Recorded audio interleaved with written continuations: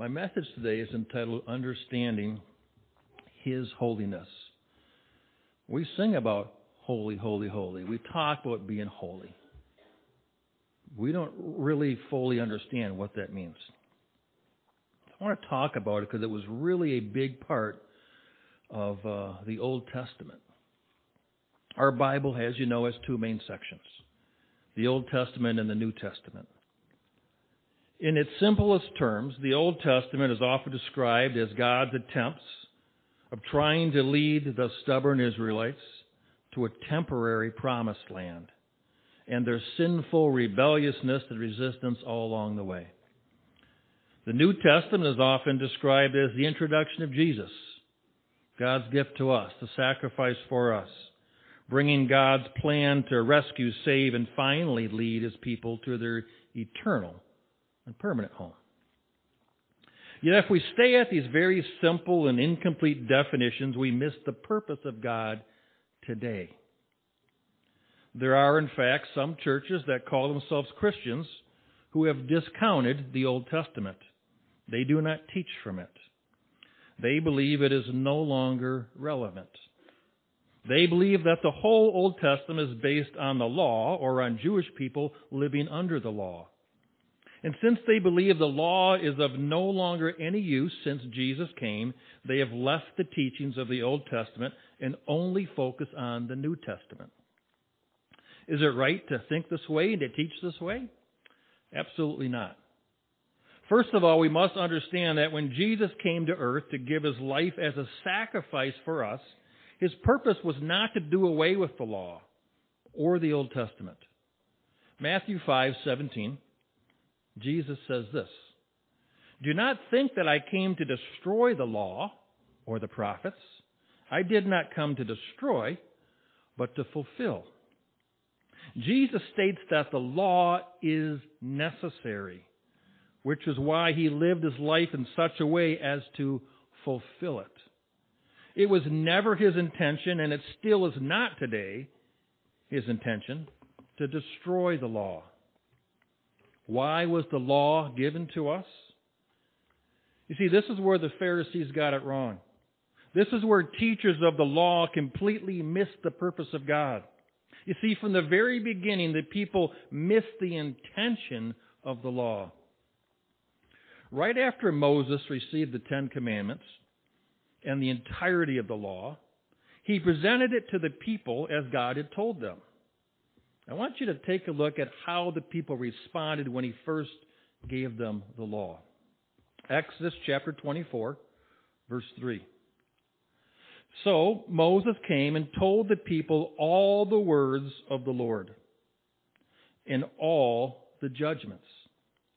And all the people, all of them, answered with one voice and said, 'All the words which the Lord has said, we will do.'" What do you think? Does that sound like a good answer? Does anyone see anything wrong with how they responded?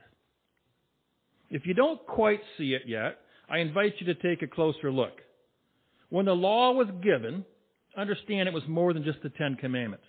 There were, in fact, 613 different ordinances with very specific parameters that God commanded. Some were more clear, like the Ten Commandments. Others had to do with ceremonial washings and how to prepare food, what you cannot eat, what you cannot wear, what you cannot talk about, what to do when you wake up, what to do before you go to bed, what to talk to your children about, etc. In other words, it was like getting an entire year of law school and trying to ingest every single law at the same time, to know all the ins and outs about them. And yet we see the response of the people, who already spent years in Egypt as slaves because they did not trust God and they did not believe God. They already doubted God and doubted Moses at the Red Sea. They had a long history of doubting God and not following God or His commands. And so when they are presented with all the aspects of the law that God has commanded, the very first thing they do is to look to themselves and their own ability and their own pride and say in unison, everything you say, we'll do. No problem. There was not a single one of them. They all said in unison. Not a single one of them began to worship God first for speaking to them. Not a single one of them cried out to God and asked for His mercy and grace because they knew how difficult this would be. Not a single one of them asked for forgiveness for their lack of faith and lack of trust in the past. They simply said, we'll do everything you ask, God. They didn't say, God, give us your help. Give us your grace. Give us your strength and your wisdom as we seek to honor your requests. No. They relied on their own pride, their own strength, their own ability, and their own wisdom to follow all the commands of God perfectly. This is not and never has been humanly possible. You see, the reason why God gave us the law was not so that we could follow it and be perfect in His sight. We can't. On the contrary, we were given the law to show us that none of us could follow it perfectly. None of us could fulfill all the requirements of God. None of us could live a life without sin. In other words, the law was given to reveal sin in us and make us all guilty before God. In fact, Galatians 3:24 says it this way. Therefore, the law was our tutor to bring us to Christ, that we might be justified by faith. The law was and still is necessary to show us that none of us can follow all of God's commands perfectly. We all sin, every one of us. I mess up all the time. We all have a sinful nature. None of us can be perfect. Every one of us, according to the law, has failed. Every one of us has fallen short. When we accept this truth, we realize that we cannot be justified or made right or earn favor with God based on our works or based on the good things that we think we're doing. We cannot be made right on our efforts alone. But Jesus Christ, the one who fulfilled the law in perfection, He is the only one who can justify us. He is the only one who can make us righteous if we repent and turn to Him. If we acknowledge our failings and turn to Jesus. If we accept His sacrifice on our behalf and understand that we're not just trying out God, but we absolutely need Jesus Christ. You see, without the law, even today, to reveal sin in us, people live according to their flesh. That's what's going on in the world today. They live according to their own definition of right and wrong. You've heard it. My truth is different than your truth. Hogwash. Truth is truth. They attempt to justify their thoughts and their words of sin by individual standards. Just look at society.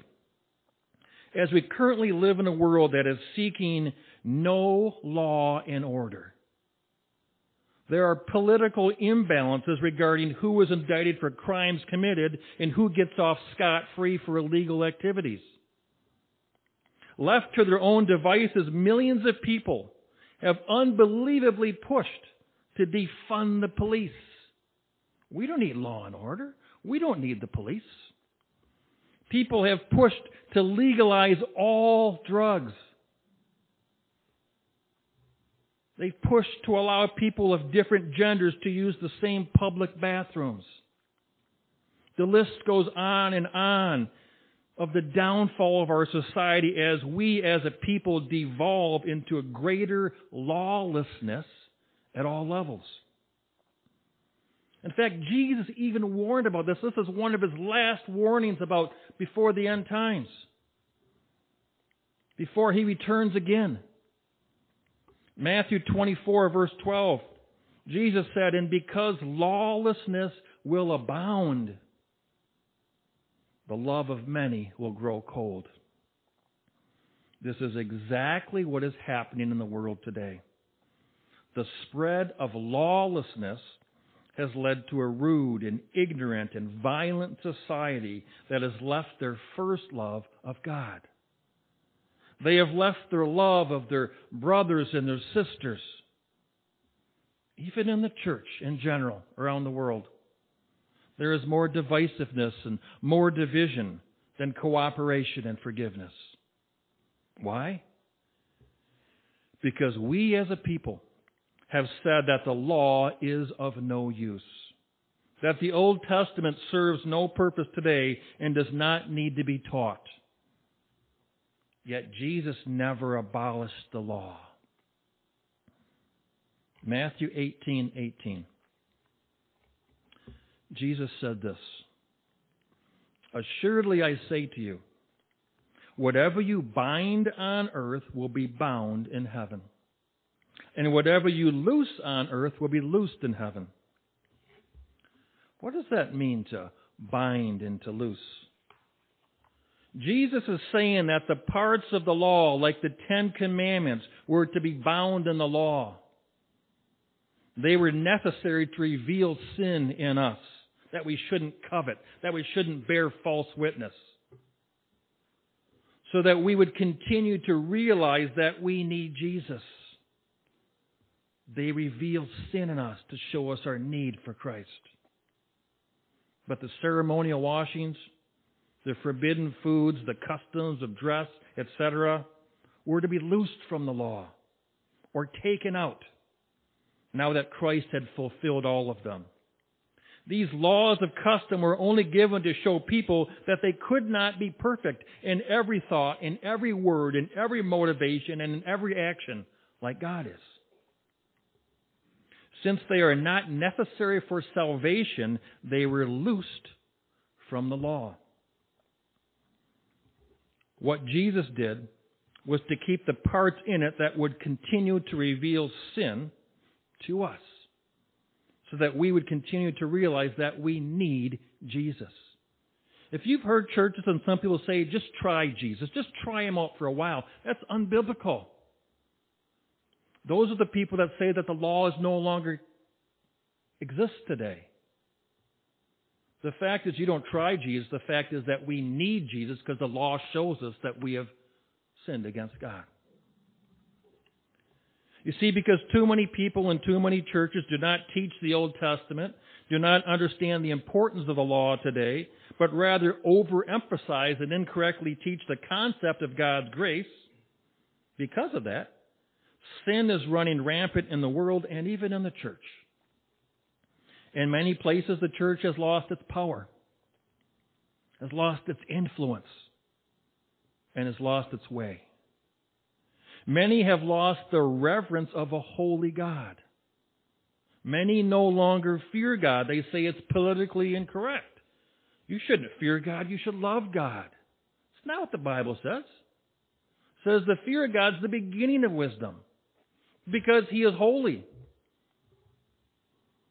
When Isaiah stood in the presence of God, he said, "Woe is me, for I'm a man of unclean lips." And Isaiah was a prophet. Many would rather go to a church that tells them how good of a job they're doing and pats them on the back, gives everyone a gold star and a participation trophy, and says, "Keep up the good work. Don't be so hard on yourself. Enjoy life. Don't worry about sin because God's grace covers it all." None of these sayings are in the Bible. These are sayings of a flesh that seeks to abolish the law so that we are comfortable in our sin, that seeks to nullify what God stands for, that seeks to remove the reverence from a holy God, so that He is no longer the holiness that we need. Hebrews 12, verse 14 tells us, "Pursue peace with all people," not just the people that you like. How many know that's very, very hard to do? Amen. If I could lift up both hands and both feet without falling on my butt, I would. Right? Pursue peace with all people and holiness, without which no one will see the Lord. The book of Hebrews was written after Jesus died, after he was resurrected, after he ascended into heaven. He did not abolish all those things. We are not told to pursue sin because grace covers it all. We are not told to pursue lawlessness and slander and criticism of others and injustice. We are commanded to pursue peace and holiness. And without holiness, no one will be able to see God. Holiness is all important to God, for it is what makes him stand out from the world. It separates him completely from sin. It endues him with all power and all authority and all majesty and perfect love and perfect peace and the perfect will for his kingdom. It's because of his holiness. The holiness of God was taught throughout the Old Testament. The reason why people failed time and time again was because it was impossible for them to seek holiness apart from God. We must be reminded of our flesh's desire to seek God on our own, to justify our own righteousness by our own works, and to think that we can live this life or even 1 minute of it without God. The neglect of the Old Testament lessons of truth has only sought to reinforce the truth that people still don't understand what God has been trying to do and to teach us since the beginning of time. Thus, Paul proclaimed the following in Acts 28, verse 25. He said, "The Holy Spirit spoke rightly through Isaiah the prophet to our fathers, saying, 'Go to this people and tell them, say these things. Hearing, you will hear, but you shall not understand. And seeing, you will see, and you will not perceive.'" Verse 27, "For the hearts of this people have grown dull. Their eyes are hard of hearing, and their ears are hard of hearing. Their eyes they have closed, lest they should see with their eyes and hear with their ears, lest they should understand with their hearts and turn, so that I could heal them." The truth is that throughout the Old Testament, we see Christ foreshadowed. How do we see a shadow of Christ if he hasn't come yet to earth? Think of light shining back in Christ as in the New Testament. It's shining back, and behind him is the shadow. That's what the prophecies are. We see the shadow of Christ because he's already, God is existent in all time. So in our future, Christ is here, and that light shines back and it casts a shadow. It wasn't just a lucky guess. It wasn't a great prediction. It was a shadow of Christ that would to come. Throughout the Old Testament, Christ is foreshadowed and described and prophesied about in many ways. But even though people back then and even today have these words before them, they fail to see that Jesus is the main topic of the Old Testament. Additionally, back then and even now today, people fail to see God's proclamation of his holiness and our need to understand that he is eternally holy. That when we come into prayer, we are approaching a holy God. Not a Santa Claus with a list to give us what we want. Not a giant jackpot in the sky to give us more money or more blessings. We are approaching a holy God. That when we come into worship, we're not just singing a song. We are worshiping a holy God. If God's holiness is everything to him, then why is it so unimportant to the people who claim to be following him? Moses was one of God's chosen people. He was able to experience God's holy presence on this earth. We can learn a lot from Moses' life as described in the Old Testament. As you know, Moses is hailed as the leader of the Exodus, leading the people out of Egypt by God's power, as God delivered the people from slavery. To Moses, God entrusted the law, which we covered earlier. Jesus also demonstrated that Moses foreshadowed his own work as the Messiah in John 3:14 and 15.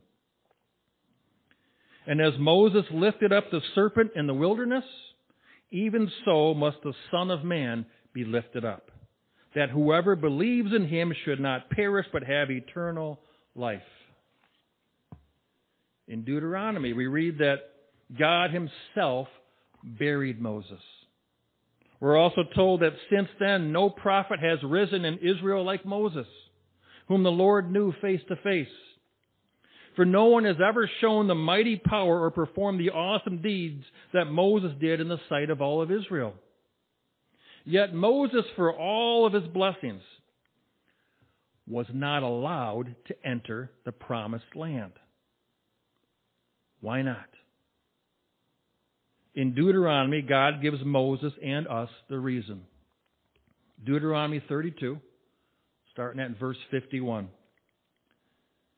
God speaking to Moses, and he said, "Because you trespassed against me among the children at the waters of Meribah Kadesh in the wilderness of Zin, because you did not hallow me, honor me, in the midst of the children of Israel. Yet you shall see the Holy Land before you." I'm going to let you see the land, but you shall not go there, into the land which I am giving to the children of Israel. Is that fair? Moses was with God, and he was holy to himself. He separated himself, and the people that got to go in the land, they sinned all the time. They rebelled. But Moses was the one that wasn't allowed to go into the land, along with his brother Aaron. See, God was true to his promise. He took Moses up on the mountaintop and showed Moses to all of the promised land, but he did not let him enter into it. What happened with the incident that God mentioned, the waters of Meribah Kadesh? It's recorded in the book of Numbers in chapter 20, and nearing the end of their 40 years of wandering, the Israelites came to the desert of Zin. There was no water. And the whole community started to grumble and turn against Moses and Aaron. So Moses and Aaron went to the tent of meeting, where they met with God, and they prostrated themselves before God. And God told Moses and Aaron to gather the assembly and speak to the rock. And if they did that, water would come forth when they obeyed God at his word, for he is holy. Numbers 20, verse 10. And Moses and Aaron gathered the assembly together before the rock, and he said to them, Moses is speaking, "Hear now, you rebels, must we bring water for you out of this rock?" Then Moses struck the rock twice with his staff. Water came from the rock as God had promised.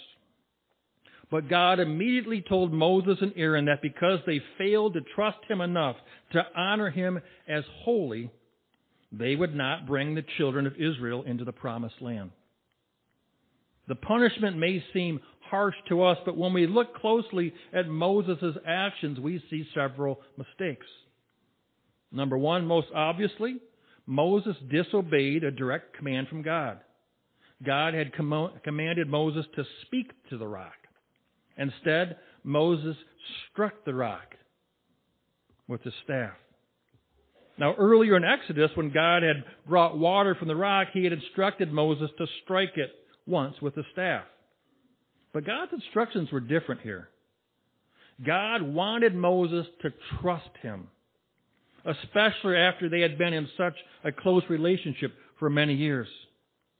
Moses didn't need to use force. He didn't need to use his own works. He didn't need to use his own actions. He simply needed to obey God and know that God would be true to his promise. Also, Moses took credit for bringing forth the water. He asked the people gathered at the rock, "Must we bring water out of this rock?" Moses seemed to be taking credit for the miracle himself and Aaron, instead of attributing it to God. Kind of like when the Israelites thought they could follow the whole law by themselves without God. But Moses did these things publicly as a chosen representative of the Lord. God could not let it go unpunished and expect the Israelites to understand his holiness. Remember, to God, his holiness is everything. His holiness had to stay intact. Otherwise, there would be no reason to seek him, no reason to turn from the world and turn to him, to trust him and to follow him, instead of following the sinful ways of the world. Also, the water-giving rock is used as a symbol of Christ. 1 Corinthians chapter 10, verse 4. And all drank the same spiritual drink, for they drank of that spiritual rock that followed them, and that rock was Christ. This was God's intention to foreshadow the ministry of Christ. The rock was struck in Exodus, just like Jesus was crucified once for all of us. Asking Moses to speak to the rock after it was already struck earlier shows how we approach the rock, which is Christ. In prayer, by the grace of God, we need only to speak to him. And he will continue to provide the living water to those who pray in faith to him. Therefore, when Moses angrily struck the rock, he destroyed the biblical typology and, in effect, crucified Christ again. And in Hebrews, we see the danger of doing exactly that. Hebrews 6, verse 4 says, "For it is impossible for those who were once enlightened and have tasted the heavenly gift and have become partakers of the Holy Spirit and have tasted the good word of God and the powers of the age to come. It is impossible, if they fall away, to renew them again to repentance, since they crucify again for themselves the Son of God and put him to an open shame." You see, when we sin openly and when we endorse and celebrate sin, as some denominations do today, when we fail to honor God as holy in the presence of others, we are putting our eternity in peril. Why? Because we are crucifying Christ again with our outright sins that are clearly taught in the Bible. Instead of seeking repentance, we are teaching others to accept sin, to compromise their lives, and to neglect the holiness of God. Thus, God had to remove Moses and Aaron and keep them out of the promised land because they represented him. It wasn't about punishing Moses and Aaron. It was about taking that example away from the people. In other words, even though Moses was forgiven and continued to lead his people, and even appeared thousands of years later with Jesus on the Mount of Transfiguration, even though he's listed as a man of exemplary faith in the book of Hebrews, God had to remove this example from the people and let them know that God's holiness is of utmost importance when seeking him. Today, God's holiness is still of utmost importance. For without holiness, no one is able to see God. Let us understand that we serve a holy God. Let us preserve our reverence for the Most High. Let us know that we are approaching our God and Father of all eternal holiness. Let us understand the importance of true worship. It's not about singing a song. It's not about waiting to what we're going to do later in the day. It's not about hoping the song ends. It's understanding we are coming before a holy God who allows us to come into His presence. Let us not rush to leave the presence of God.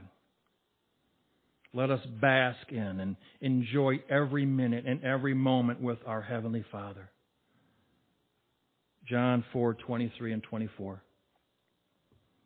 But the hour is coming, and now is, when the true worshipers will worship the Father in spirit and in truth.